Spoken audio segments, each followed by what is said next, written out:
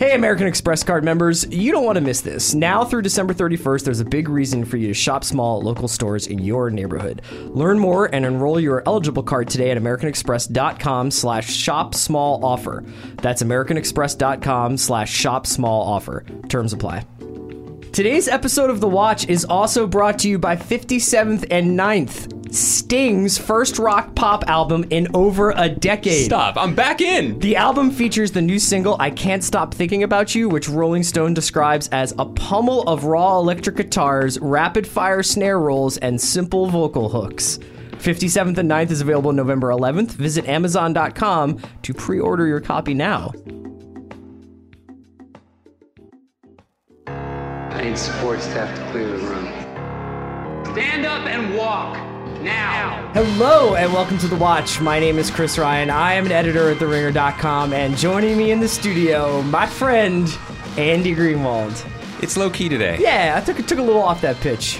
That's okay. It's okay. You know, I feel like you guys, it was hard. We're both kind of in a shaken-up place. I would imagine that a lot of our listeners might be in a little bit of a shaken-up place. This is not the political podcast. We have one of those. It's a good one. I don't know if I can bring myself to listen to it for a while, but I love those guys. I just feel like, and Chris, you can tell me if you disagree, but we're friends. That's why we do a podcast. We haven't sat down in a room with each other since Monday. You're talking about Kevin Clark and Robert Mays' NFL show, right? That's the political one. Podcast, yeah. We haven't sat down in a room together since Monday, back when the world was different. And my feeling is just not doing a podcast if you don't feel up to it is not a good idea. We really appreciate having you guys, your listeners, our friends, our listeners, our almost our family at this point. Yeah, for sure. And if you're in a different headspace, we understand it, but we're kind of in a funny headspace, and we're just going to rap about it. Yeah, I wouldn't mean funny, not ha-ha funny. I mean, I think it's funny. It's like we are compelled to, I mean, I think we wanted to do this, and we wanted to talk about how we're feeling and how we're kind of grappling with this new reality that we're faced with. It shouldn't come as any surprise to anybody who's listened to the podcast that we're disappointed about Tuesday night. And there's a lot of questions right now about, I mean, Allison Herman wrote a piece this morning on TheRinger.com about The Good Place, but it was also about kind of like things that might make you feel just nominally better. And then I think that there's a really natural thing to say back to that statement. You know, it's like, I don't want to feel better. You know, and that the palliative sort of opiate effects that sometimes popular culture can have on people. Sometimes it's good to feel raw, and sometimes it's good to just hurt and not want a comedy or not want anything. Well, you know? I can meet you halfway on that. So I'm on internet timeout. Well, I don't even know where I feel like that. Oh, yeah. I know. We're gonna talk about it. So I'll use I statements as I was taught in my liberal arts college. I'm on internet timeout. I'm off Twitter for 2 days. I'm off Facebook. You look great. Thanks. I feel a little bit healthier because of it. And the reason for that is a couple things. You know, I don't begrudge anyone's personal reaction to anything in their lives, personal, political, whatever. In general, you know, posting stuff on Twitter on a good day is, you know, it's to shout into the void. It's basically to be heard, right? It's to not feel alone. It's to share something. Mm-hmm. It's to be part of a community. In its ideal way, I think it's to feel connected to people. It's to feel connected, and or it's to promote your podcast, which I also use it for. Although I'm taking a break. At this moment, I don't begrudge anyone's right to be angry, to vent. Certainly, I feel those things. Or to have the counter hot take. You know, to belittle, to make jokes. I just can't feel that right now, and I can't hear it. So I've stepped back. I feel like it's very important. Is this getting new agey? I feel like self-care is kind of important. And one thing that we've learned this week that I think is going to affect us as critics, as thinkers, as consumers of popular whatever we're doing, nobody knows anything. Nobody's ever known anything. And the reason why we do all this stuff, whether it's like obsessively refresh, talking points memo, if that's your poison or whatever, or listen to other people's podcasts or watch TV, is to hope that someone knows something, is to gain some knowledge, some way of putting off the uncertainty. And here's the big secret for our self-help podcast. The uncertainty's always there, man. That's what we're always afraid of. Yeah. And so that's kind of my headspace right now.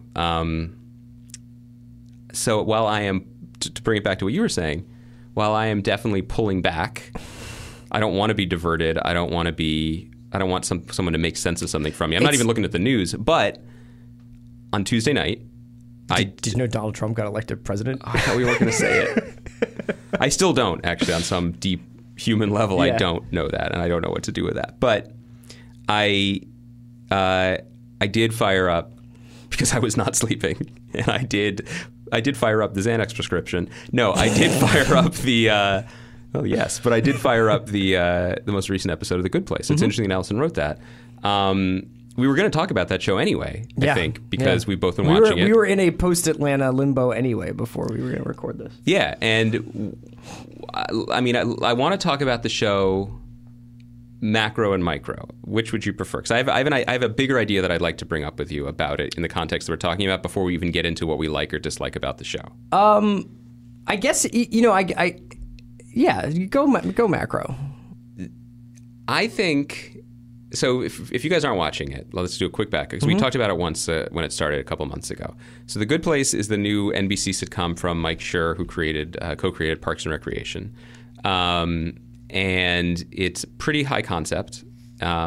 It's basically about the afterlife, and it's about Kristen Bell's character who enters, it's not called heaven, it's called The Good Place, but she enters there because they made a mistake. And can she become a better person when she's surrounded by ostensibly better people? It's about ethics. It's about how to behave as a human. It's about how to improve. It's heavily serialized. Mike Schur has talked about how he's met with Damon Lindelof before making the show, basically to say, how can I take some of these big picture ideas that you were doing on Lost and make a comedy out of them if I can? It's very ambitious, and it's nice to say also it's been rewarded. The ratings have been pretty good for a network sitcom. Because America loves Ted Danson and frozen yogurt, I think, which is a recurring theme in the show. I really like the show. It's really grown on me in a lot of ways, and it was palliative care on Tuesday night, I would say. But one thing that's interesting about it is I was thinking about its relationship to Parks and Recreation, which I love. Did you stick with that show? Were you? I didn't know if you were. I watched a lot of it. I don't think I finished it. I loved it always and forever. What's interesting about it is it already seems very dated. It already seems... The Good Place or Parks and Rec? Parks and Recreation automatically almost seem... All of a sudden it seems like an Obama-era show. I think it was actually specifically a first-term Obama-era show. It is a show... it is relentlessly positive and very uplifting. It was not so much a comedy, it was a fantasy, but in a very, very affirming way about the possibility of doing good local work, literally organizing your community to make the world a better place, and the limitless possibilities that come from that. Yeah. And what I wanted to say about it in relationship to The Good Place is it strikes me that a show like that, like Parks and Recreation, that idea of like enacting change despite tough odds, all of a sudden I want that show desperately. I want to mainline that show. Whereas The Good Place almost seems like all of a sudden a third-term Obama show. Yeah. Because it has become so abstract in its concept of good and evil that it has removed itself from Earth entirely. And I wonder, and I'm going to secede the floor here, because I believe in good government. I do. I believe you have a right to be heard too. Thanks. I hope I get a chance to talk to Mike about this at some point, whether he suddenly, because he's been very vocal. The one thing that I have seen post-election is his thoughts, which I agree with, and I think then he said he was taking a Twitter timeout too. Does he almost want to do-over and try something different for the new world that we're suddenly waking up in? It's interesting to hear you thinking about it in those terms. I think that I completely agree with you that it is pop cultural ibuprofen. It's just like I can feel the headache getting just slightly better. I'm absolutely certain, like, a statement of privilege for me to be even, like, in a place where an NBC sitcom could make me feel better for 22 minutes. The thing I keep thinking about before the election and after the election, obviously in much different ways, we were talking about, I was seeing a lot of stuff about, like, what can Shampoo teach us about our time today? Shampoo is this Hal Ashby movie written by Robert Town and Warren Beatty that came out, and it was set on the election eve of 1968. It's a great movie. Yeah, it's a great movie. I mean, what can The Candidate tell us? Like, all these movies. Sean wrote a really great thing on Monday on The Ringer about network and Trump and how network sort of tells us a lot about Trump's celebrity. And I think a lot of those pieces and a lot of the ways we were thinking about those things we're from a place of safety. Yeah. We're from a place of feeling like we kind of had a grip on what was coming. And it turns out we have no grip on not only what was coming Tuesday, but what might be happening to us for the next 4 to 8 to the rest of our lives. 4 to 8 years to the rest of our lives. And since the election, I've seen a lot of stuff about, it's going to be like time of the late 60s. Is music going to step up? Is music going to be good now? Voice of the... That's always the most and I think comment. that we'll see. But what I'm kind of interested in and what an election like this says to me is that I wonder how many new things are going to rise out. I don't mean like new art forms, but the concept of this cyclical, like now we'll go back to the late 60s. Now we'll go back to like Rage Against the Machine. Now we'll go back to Bush era agitprop, like kind of, the refused will come back somehow and make us like feel like we need to. I don't really know. I think that this is really complicated, and I'm not sure, especially with the television, like the cycles of the way people make television and make movies, and frankly, sometimes make music. Everything is moving so fast right now, and things changed so drastically, so quickly, in 25 minutes from a tweet about like the peso is falling to she lost Florida. Like the world changed, and so. When you're talking about like, oh, this show seems post-Obama, but like in a post-Obama like best case scenario, I agree with you. But I'm just talking this out. I'm just. That's all we're all gonna do. Yeah. What's your question? I don't know. I think that to engage with art at any time is a privilege. Yeah. And I think that we, in addition to enormous amounts of privilege in general, we get to talk to each other and talk about art and television as part of our job. I think that in limited conversations with people in this town where we live now, people who work in entertainment, I think people have had their heads spun around in a number of ways. I think there really is a thought of we were making what I was writing, what we were producing was made for a different world. It was made, and in the sense, I think everything is always that way because in order to embark on any creative enterprise, you have to feel the ground is solid beneath you. We live in a world, in a country, in which Transparent can be a critically adored and beloved show, and Donald Trump can be president. I feel. Those are like different. Like that speaks a lot to the plurality of this country. Yeah, and that is also why I do feel underneath all of the layers of upset and fear. I just feel afraid about a lot of things. I do still have optimism. I do still believe in the moral arc of the universe. I mean, not to get too heavy, I do. I think that we all.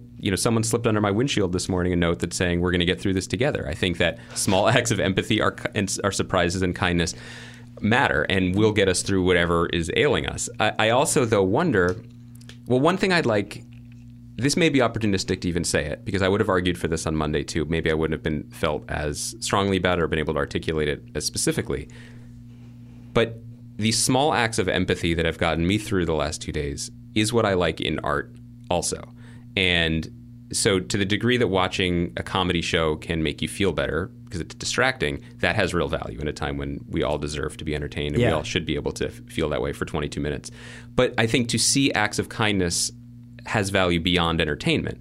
And I'm only mentioning Westworld, not even in a critical way. I can't wait. Seriously, I cannot wait to watch this week's episode and talk to you about it because, again, that's a privilege. Yeah, right. But I'm going to put this out there using Westworld as an example because we've been talking about it. It does feel a little bit chin-scratchy and privileged to make a show wondering about the potential empathy of robots. I'm wondering to pivot back to robots. No, but I'm asking you this.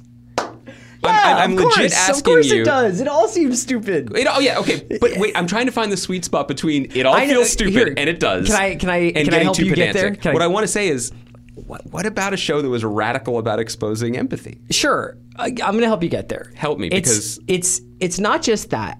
So you watched The Good Place. We both watched The Good Place at various points over the last 2 days just to kind of like have something on other than, the void, Yeah. And I made an interesting personal choice and watched Don't Breathe last night. What? I just thought maybe a horror movie would be cool. Like, I don't know what was going on in my head. It was a real, like... I've never felt less the sure of who daylight you saving are. shift and the fact that I've kind of been awake for 2 days, it kind of screwed up. Like, so I, like, 6:30, I get a pizza, and I fire up Don't Breathe. And... So that was a bad choice. That was like a really bad choice. Do you know what this movie is about? Yeah, I do. And it's about turkey basters, right? Yeah, I didn't know that. I like to kind of keep my information, like how much I know about a horror movie at a pretty limited... You don't listen to podcasts. Yeah, I have like a Rotten Tomato Mendoza line that needs to go over, and it's a pretty low Mendoza line. And then once it's over that, it gets a shot pretty much. And so I didn't know what this was about. And it's basically like very much in the style of It Follows. It's a pretty good movie. I probably would have enjoyed it a lot more 6 weeks ago, which says way too much about me than it needs to. But Jane Levy, who was on, what was that show she was on? Suburgatory stars as a group of 3 house burglars. She's not all 3. No, she is a part of a trio of house burglars who are working dilapidated houses or suburban houses in... a variety of houses in Detroit, and it kind of looks a lot like It Follows in terms of like the photography and stuff. And they basically like get hired to hit a house in like a nowhere neighborhood that's basically been completely abandoned. And apparently it's like an Iraq war veteran who has $3 million or $500,000 in his house, and they have to go steal the money. And they get in there and they find out that he's blind, but it also like everything goes wrong, and it turns into basically this like gut wrenching, somewhat torture porn person trapped in a basement. Who plays the guy? Stephen Lang. Right. Anyway, bad choice by me. Avatar Stephen Lang, yes, right? Yeah. Bad choice by me. Poor choice. Also, was like I was like I don't have anything for this movie. I don't have the capacity to watch people like artfully be tortured. You know what I mean? Like, I don't have that. And that was the first moment last night. And obviously a lot of other factors go into it. That was the first moment last night where I was like, I wonder how people's responses to certain kinds of pop culture are going to change. One thing that is not often discussed by us or by anyone is that we enter into every entertainment experience, every viewing experience with our own little e-meter set differently, right? We sometimes need one thing or sometimes we need another thing. And, you know, a good example of that is when I made you, but then also like the necessities of our podcasting career made you watch a naughty episode of Mr. Robot after I had been responsible for getting you in Beyonce traffic for an hour. You were not in a space to appreciate a naughty headfuck, right? Yes. We've all been in those places. Some things work sometimes, some things work other times, but the personal relationship with art, with television, which is what brings us back to it and what sustains us, changes, and it's not universal, and so people's reactions are going to be different. You know, I think I may have even said this on the show before, but like I will never see that movie. Yeah. I will never see that movie. You know that. Yeah. Regardless, you know, President Dalai Lama could have been elected and I would not be seeing this movie. It would be an odd choice if that was what your reaction to President Dalai Lama was. It would have been weird. But I attended this event a couple months ago here. There was like it was a panel talk basically of creative people. It's panel talk season. We're talking it's hot, and you know how I feel about panels. And the guy who wrote and directed that movie, whose name is I'm forgetting, like Fefe Alvarez or something. Yes, was one of the people speaking on it, and I found him to be very inspiring. I found him to be very engaging, very smart, and the way he talked about making movies, creating He's a great things. filmmaker. I mean, like that's the thing is that I ordinarily would have been like, oh, these Hitchcockian scenes of like complete visual storytelling and the way he ratchets tension out of like these different camera moves, and I just did not have that in my locker. No, and so it was interesting to me though to see that disparity. Like I'm never going to see his movie, but boy did I respect the way he spoke about making it. Yeah, which is kind of an interesting thing to think about. And you know, we're saying all this, and as much as I don't want a lot of things that I'm getting at the moment in the world, I don't want a fully like reactionary, not in a political sense, but literally instantly reacting culture. Like I don't want a new Green Day album next week that's protest songs. You know what I mean? I don't want that. I want things to breathe for a second. I want people's like I want to hear people's natural experiences. I want to hear people's natural responses.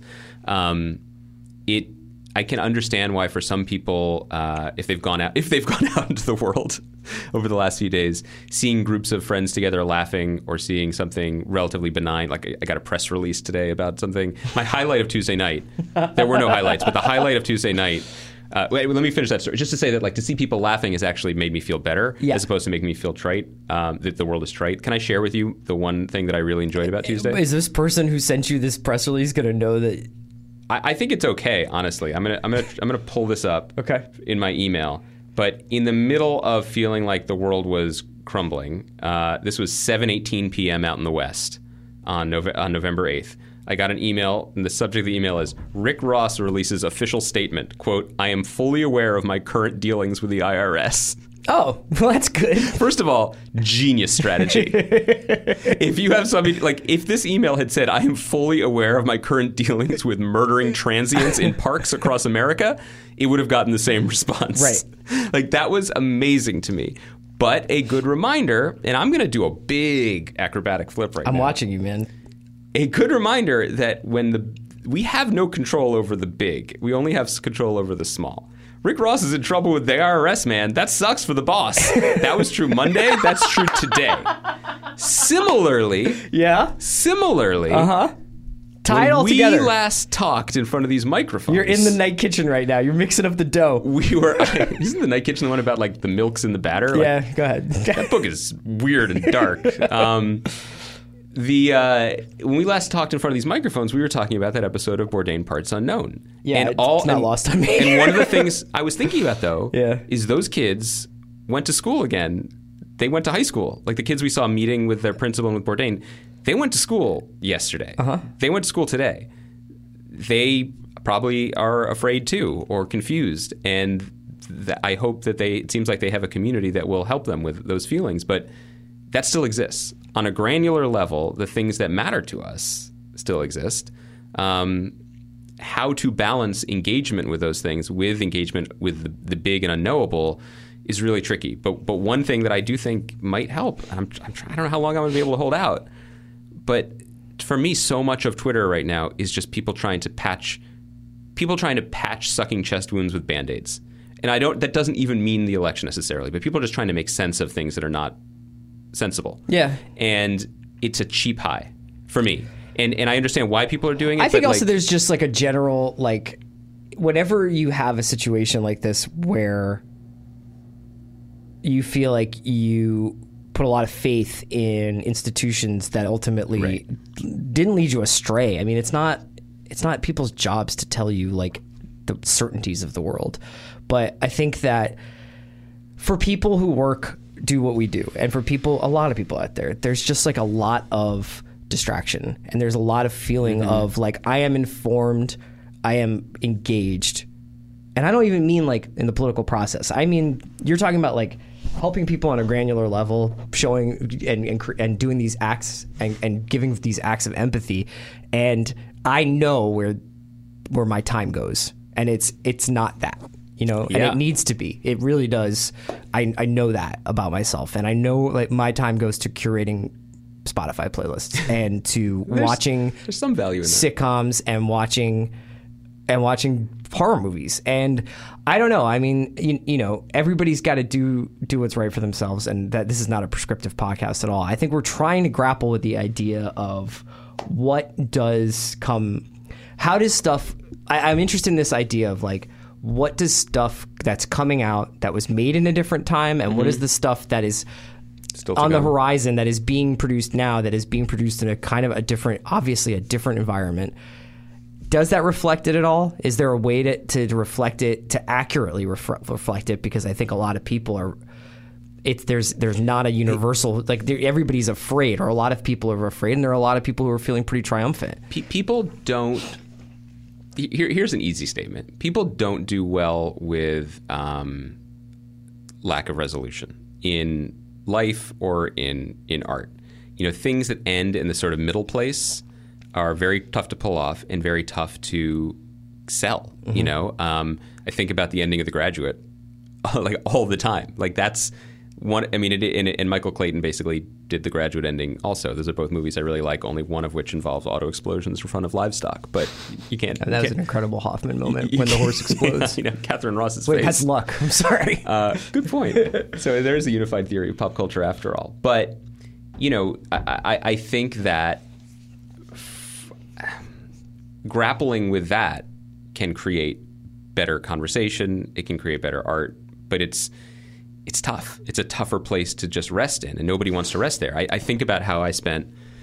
I don't like to think about it, but I think about how I spent the last 6 months basically just constantly drugging myself with blog posts and tweets and podcasts, all of which were... So what would the alternative Well, what be? I'm saying is all of that I could have written off at the time saying, I'm engaged. I'm a civically engaged person. Yes. I'm anxious. I want to know. But really what they were was I wanted someone to tell me I'm okay. Like I wanted to be reassured. I wanted to have a grip on the world.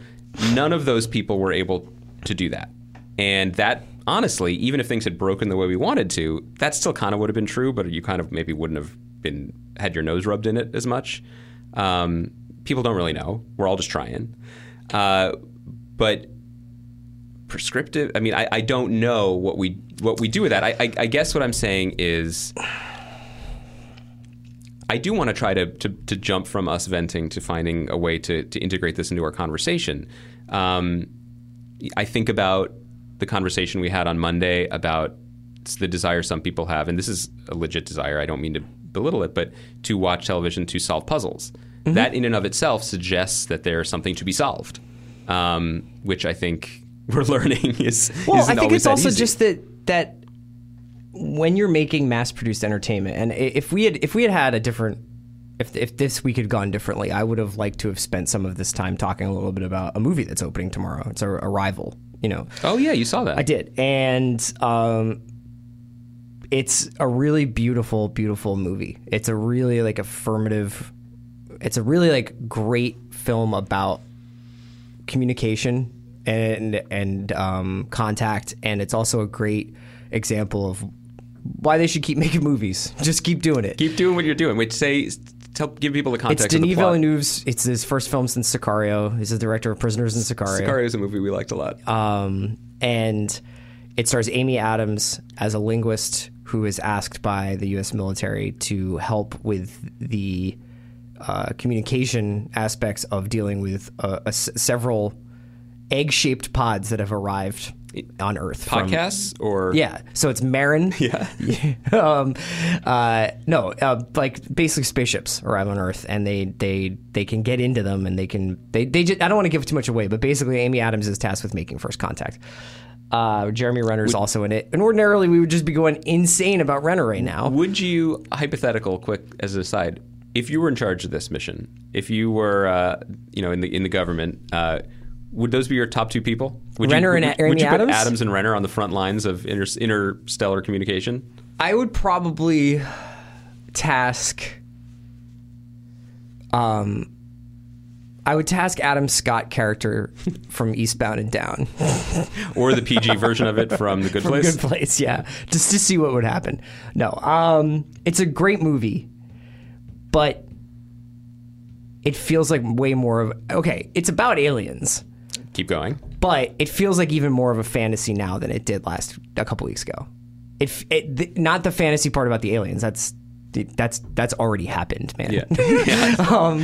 The underlying themes are a little bit harder to... Doing a podcast with Tom DeLonge is the best decision I've ever made.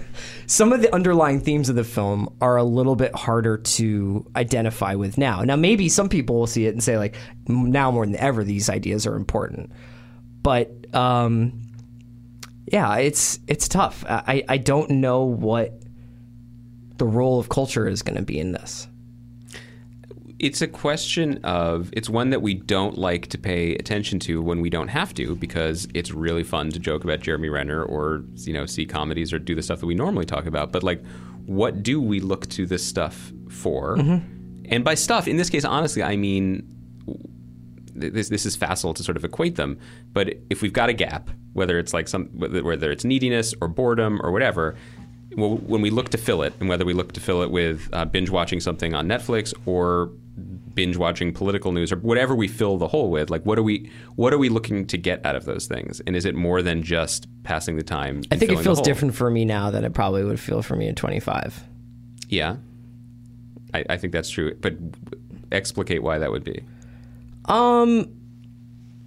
I think when you're older, when you get a little older, like I think that you probably do look for some sort of balm, and when you're younger, you do look for some sort of. I also think it's like I'm a white man. Like it sucks. I mean, like I just don't think that I can fully appreciate what this means for a lot of people. You know, and I'm trying, and that's going to be like my project. Like I like that's definitely like a top priority and concern is to understand that this is in a lot of ways not happening to me in the way it's happening to everybody else or a lot of other people.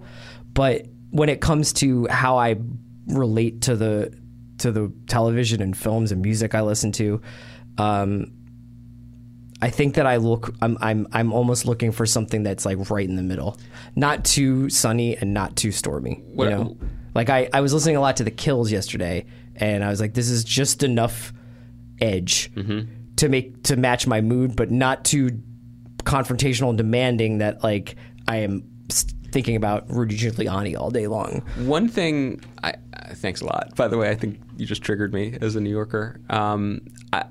One thing that's different, I think, between experiencing this now and experiencing a similar dejection, although honestly very different, 12 years ago, is I hope that being a little bit older allows us to take the longer view and that things are cyclical, and that to feel secure that you are being represented or your values are in some way being represented on a higher level, that is a gift and a privilege and not always guaranteed, you know, and that you can hopefully see to the next time when that might be the case. But I also think that, and I know the irony, it's a rich irony to be making this point on a responsive podcast, basically. But I do wonder about our ability to take the long view of things in the culture at the present. Not to be the guy who's used to walk uphill in the snow to school, uphill both ways. Yeah. But, you know, at 2 a.m. In the East Coast, the last wave of hot lava takes I saw flowing towards me before I X'd a twittering bird off of my phone was what this means now, what this is going to mean. Heads up, we don't know. We don't know. I mean, we can assume some things, but we don't know. And I hope that we can carry that, being okay with that, because we're going to have to, but being okay with that uncertainty maybe into the way we cover stuff, you know. It's sort of, we're baked into a different cake at the moment where I'll turn it back to Westworld in a positive way. And I'm only using it not to rile people up, but because that's the hour-long show we've been talking about. We have been discussing the chapters, not the book. An analogy I usually have trouble, I push back against the TV. Yeah. But, you know, it is the nature of what we do to react quickly to a piece of something without being able to see the whole. I hope that we can, I mean, I've always sort of wanted to hope this, but I hope that we can try to be culturally a little bit more patient. Obviously we're going to have to be. And I realize, like, I think you've made the point well. Like, we have the privilege of just talking this out with each other in front of microphones. This is a much bigger. Yeah, I mean, we're aware that this is like an incredibly self-indulgent act. It's just we didn't really know what else to talk about today. Let's just take a quick break and hear from our sponsors. Hey guys, just want to tell you a little bit about Sonos. Sonos is the smart speaker system that streams all your favorite music, radio, or podcasts to any room or every room. I am all in on Sonos and have 3 rooms with their speaker system in my house. One person can be in the kitchen listening to NPR, another can listen to show tunes in their bedroom. Who could that be? That's been known to all happen. while I'm immersed in classical music as I work from my home office, which is also the dining room. I'm not trying to make it sound like I have like a full Draper den. Who is the third person in your house in this scenario? I told you to watch Don't Breathe. There's also a simple addition that makes all the difference. They have a play pause button right on the speaker. Unlike other products that have tried to bring wireless sound into the real world, you don't have to pull out your phone, open the app, sort through the menus just to pause what what you're listening to. You can just walk right up to the speaker and hit a button. It's amazing. Their simple app brings together all your favorite music services, radio or podcasts, and lets you control everything from songs to volume to rooms. You can play the same song in every room at once, which is great for parties. How can you have a party without Sonos? Seriously, how? You gotta have the beats. You need it. Add your existing music services or discover something new. Go to Sonos.com right now. Today's episode of The Watch is also brought to you by Blurb. Have you ever wanted to create a book or maybe a magazine? Do you have some stories, maybe a journal, or a ton of fantastic old family photos that you always thought would make a nice book? Maybe you have friends or family that deserve a thoughtful present this holiday season. I know I do, and Blurb knows that you do too. Blurb is a digital book platform that allows you to create, publish, share, and sell your own professional quality books from your computer, tablet, or phone. Blurb has a variety of easy-to-use formats like photo books, trade books, magazines, and ebooks. And with free built-in layouts and templates, it's never been easy to design books on travel, food, architecture, really whatever you can think of. And if you're having an issue, Blurb has experts available to assist you at every step of the way. Print out one copy, print out a lot. You can even sell your books on Amazon or the Apple iBooks store. Visit blurb.com/watch and enter code WATCH for 25% off your very own Blurb photo book. That's blurb.com/watch, code WATCH at checkout for 25% off. It's the ultimate gift. It's one that keeps on giving. Blurb, make a book, leave your mark. I'm interested in the terrible culture choice you made last night. I'm wondering what you think. Like, trying to... Because it's like, horror movies produce a visceral reaction, and they're very transportative. So if you are able to kind of give yourself over to the fun part of them, they're like a roller coaster, or they're like a lot of things where you are basically... It's like playtest. It's like you're just electrifying your nerve endings almost by engaging with a part of them that, frankly, like... The more and more I get older and the more and more time I spend on a computer or looking at my phone, like the less I feel like scared ever. I mean, or thrilled or like I'm being dropped off a building or like my heart's racing. It's harder to get the highs. I completely, yeah. And it's telling that I would look to culture for that. I mean, that's just like where I'm at in my life. I'm not like much of a thrill seeker anymore, but I think that, It wasn't the actual, like, I don't like being scared right now that was throwing me off. It was the voyeurism and safe experience of violence, of terror, of these assaults. These are real things, real emotions, and you could just fire it up on a Wednesday. It's fucked up because like that stuff was happening 2 weeks ago. You know what I mean? Mm-hmm. Like that's my bullshit to work out that I thought that, it's safe, 3 weeks ago and it's bad now is like a complete fallacy. And that's something that I think that we'll all start to sort of see. I mean, we've gone through 10, 15 years of the anti-hero being the primary delivery system of like televised narratives in a lot of ways. And I don't know how much longer people are going to be like, yeah, this guy's an asshole. This is great. Maybe people are going to want to have people who are a little bit more real. You know what I mean? I think that we have confused anti-hero with like a real man or a real protagonist. And I wonder whether or not that is something that going forward we're going to be like, no, we have plenty of real life examples of people who are anti-heroes. Yeah. Show me somebody who... Are you saying show me a hero? Oh, that's true. I am saying that. Well, I like that miniseries too. But I agree with you. I think that if you have... Do you think that Simon's like, God damn it? David Simon? Yeah, because he's making a movie about the 70s, and like or he's making a show about the 70s, and that's a guy who I think would obviously talking about wanting to fast respond to something. Well, the last time I was online, he was tweet baiting anti-Semites and KKK members. So I feel like I hope he took a Twitter vacation too, because I can't imagine welcoming that into your life, let alone it existing. But no, I think you're making a great point, because I do want. Not David Simon the polemicist, but David Simon the artist. I kind of want him on the front lines of stuff. The Wire... But this is what I'm talking about. That kind of like... all the traditional modes of communication, the traditional institutions of mass media, even all the voices that we already have, were all screaming the same thing. Yes. And it didn't work. Yes. Right? It didn't make a difference. All the gatekeepers were irrelevant. All the emperors have no clothes.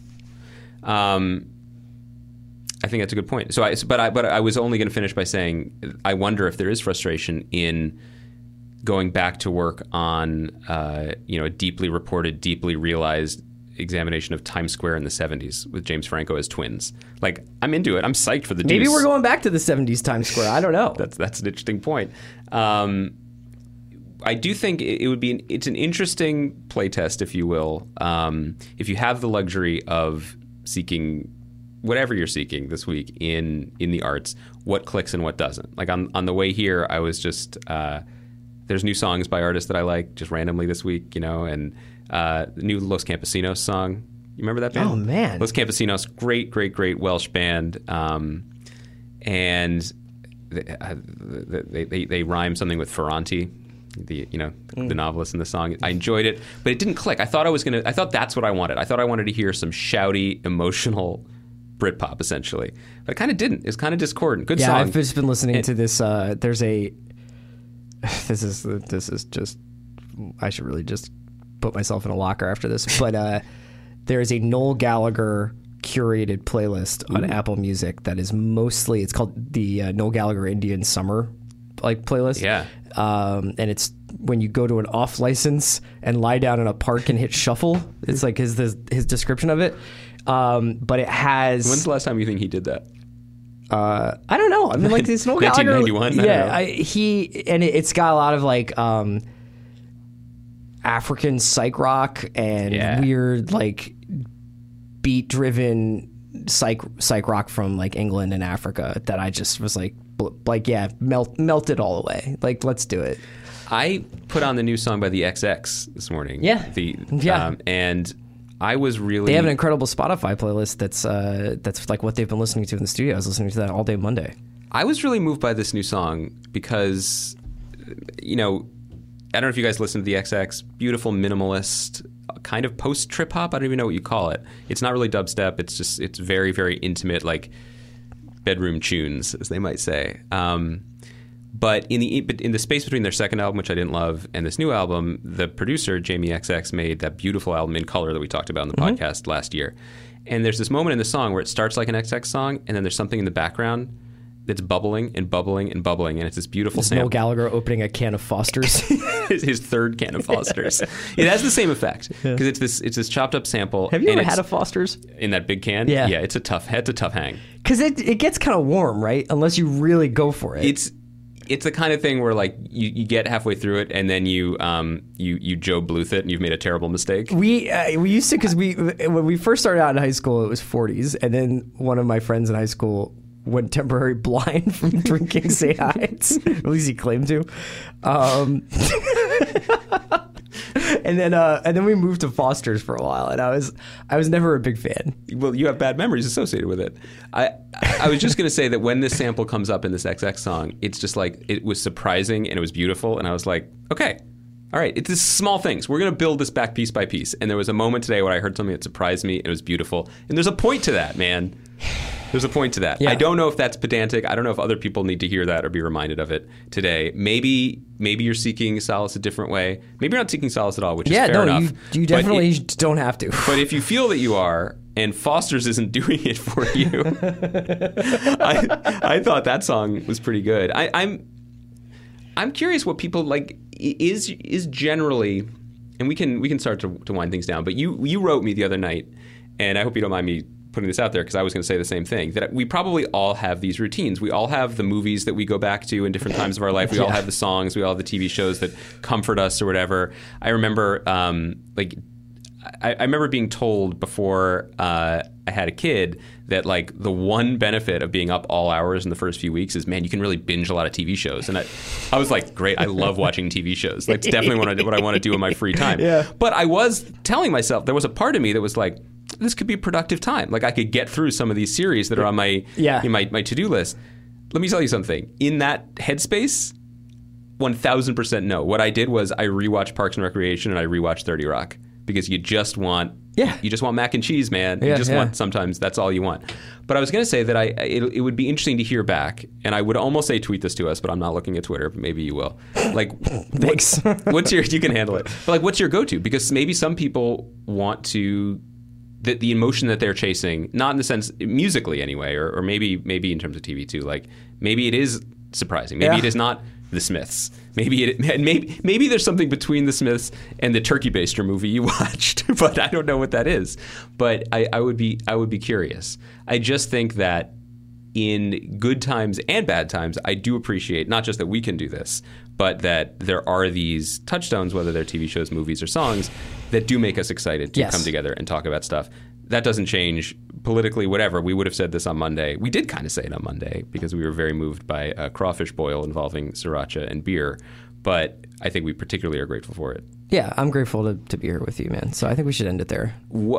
How psyched are you to see what Maeve does with her extended intelligence over the weekend? Like, let's just be really, really real. I mean, they've got a lot of Amnesiac and Hail to the Thief to work through on that piano, so I'm really looking forward to see the gloaming take by the Ghost Tavern piano. What if we just came? Yeah, it's like myxomatosis, man. Yeah. It's like finally stripped down the way it always should have been. What if we just hit reset and we just came in? I wish that writer would turn around and be like, "Is that fucking Radiohead again? Pass me Foster's." But what if he was like Noel Gallagher and he's like, write a proper tune, you wankers, university toffs. Yeah. What if we just hit a hard reset and we just What came if in? it's two timelines? I'm, by the way, full disclosure, into the idea of divergent timelines all of a sudden. Super into it. What if this is the brighter one? Well, thanks a lot. That's lurking underneath every episode of Community. What if we just hit a full hard reset and we came in just like 1,000% in on Hugh Laurie's Hulu show Chance? Chance? Hugh Laurie, God, why are we talking about this? Hugh Laurie did not seem totally psyched to be back on television. And to be fair, he's not. He's on Hulu. But Hugh Laurie has just one thing. To get Hugh Laurie attached to your project, does it help if the character is American? Sure. Does it help that he's professional and misunderstood? Yes. But the key is his name has to be the name of the show. So on House, he's not his the name night was manager, though. Dr. House. Good point, but that was only a limited series. He's committed to more seasons of this. I believe his show Chance, his name is Hugo Chance. But isn't the dude who wrote this like your boy, Kem Nunn? There are many talented people involved in this, but I just want to call like time out on naming shows after you. Yeah, It doesn't have to be, unless the one carve out I'm going to make for that is next week when it's revealed that Dr. Arnold Westworld named the park after himself. That's what it's about. It didn't have to be a cowboy world. It just happened to be his name. All right, we're gonna wrap it up there. Andy and I will be back on Monday talking about Westworld. We're gonna just watch some TV, man. We'll keep doing podcasts, but I really, seriously, keep doing podcasts. we That's love not doing an option. podcasts. I said we're going to keep doing it. I really thank you to our listeners. We don't say that often, but it's awesome to have you guys thank to talk you. to. Yeah, and stay sane out there. Like try to just rely on each other and We got you, Branskys. we got you, Bear Branskys.